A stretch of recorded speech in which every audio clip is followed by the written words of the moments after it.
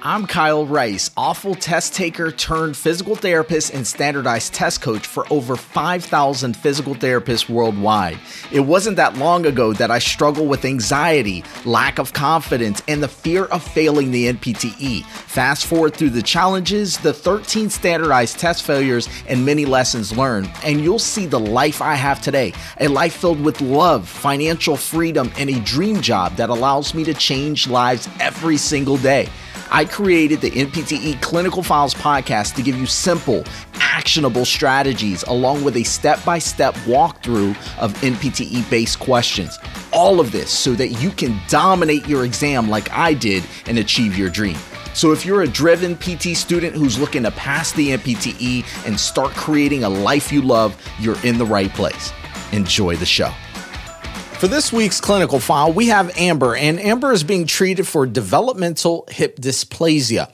The therapist would like to ensure proper formation of the femoral head and acetabulum. Which of the following positions is the most appropriate? So we have hip flexion, abduction, and internal rotation.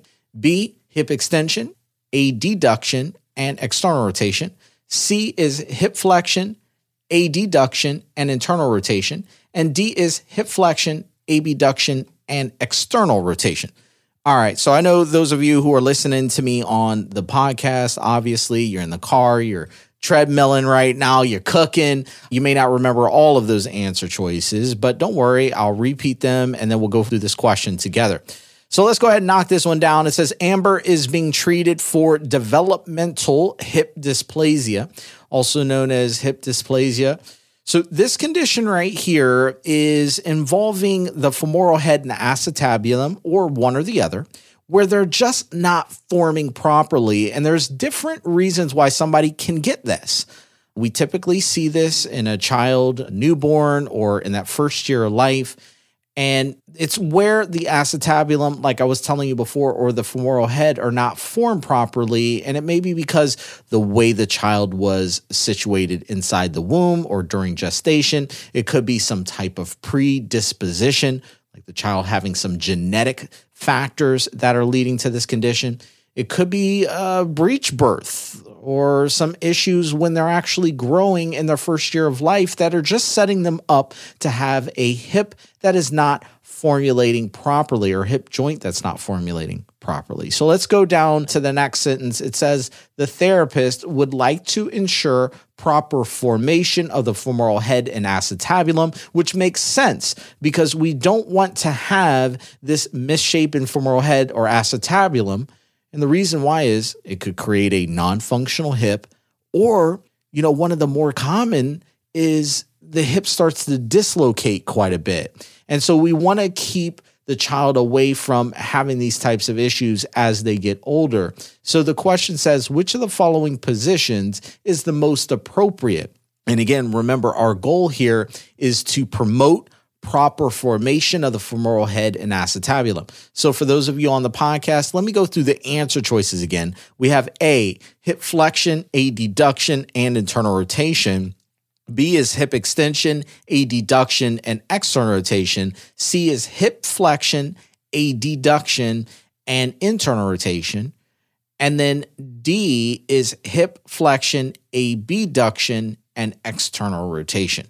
All right, so let's go through these, eliminating them one by one.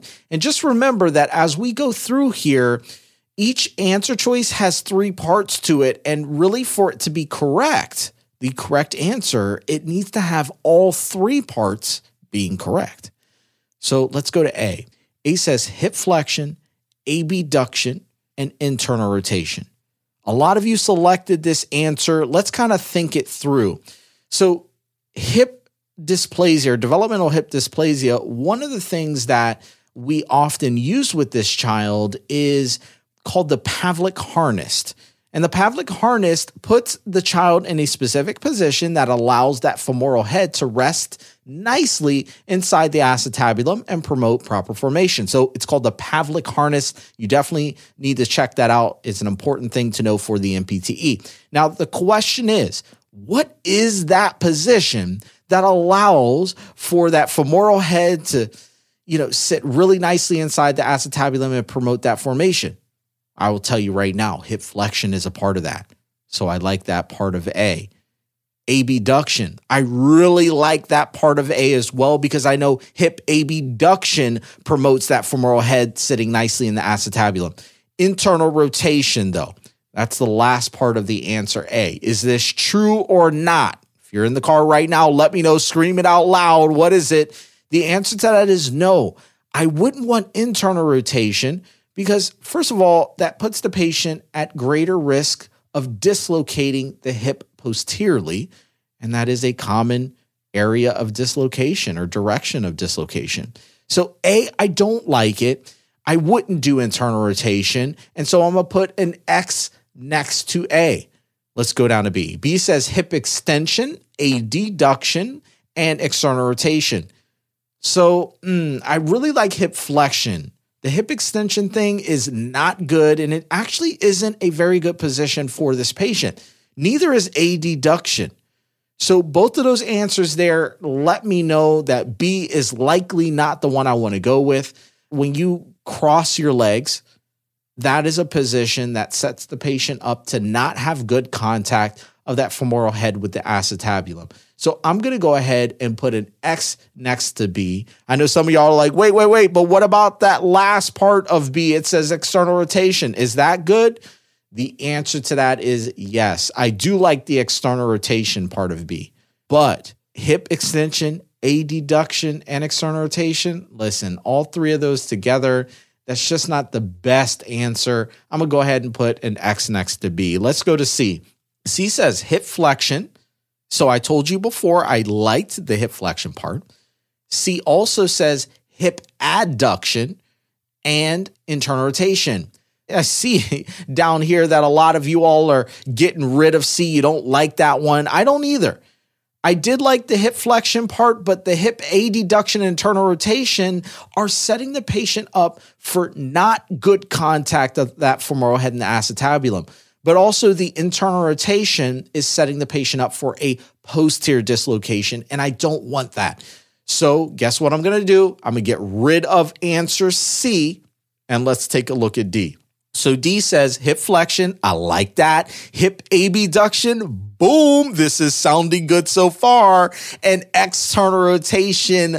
Yes, 100. I love D because D is actually the position that the Pavlik harness, do you remember me bringing that up earlier?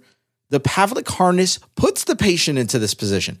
Hip flexion, hip abduction, and external rotation. D is the best freaking answer here. So for those of you who got this question correct, congratulations. The final answer was D, hip flexion, abduction, and external rotation. Let's do a quick recap though. You have a patient here with developmental hip dysplasia. It is a condition I would know for the NPTE. Just know that this condition can be genetic in nature, or it can come from the baby as they're going through gestation, having some issues inside of the womb that are setting them up to not have good contact of the femoral head with the acetabulum. And so what tends to happen? Well, whether it's a problem with gestation or a breech birth or just a problem throughout that first year of life, the femoral head or the acetabulum does not develop well, leading the patient to having a history of hip dislocations. Now, here's the issue.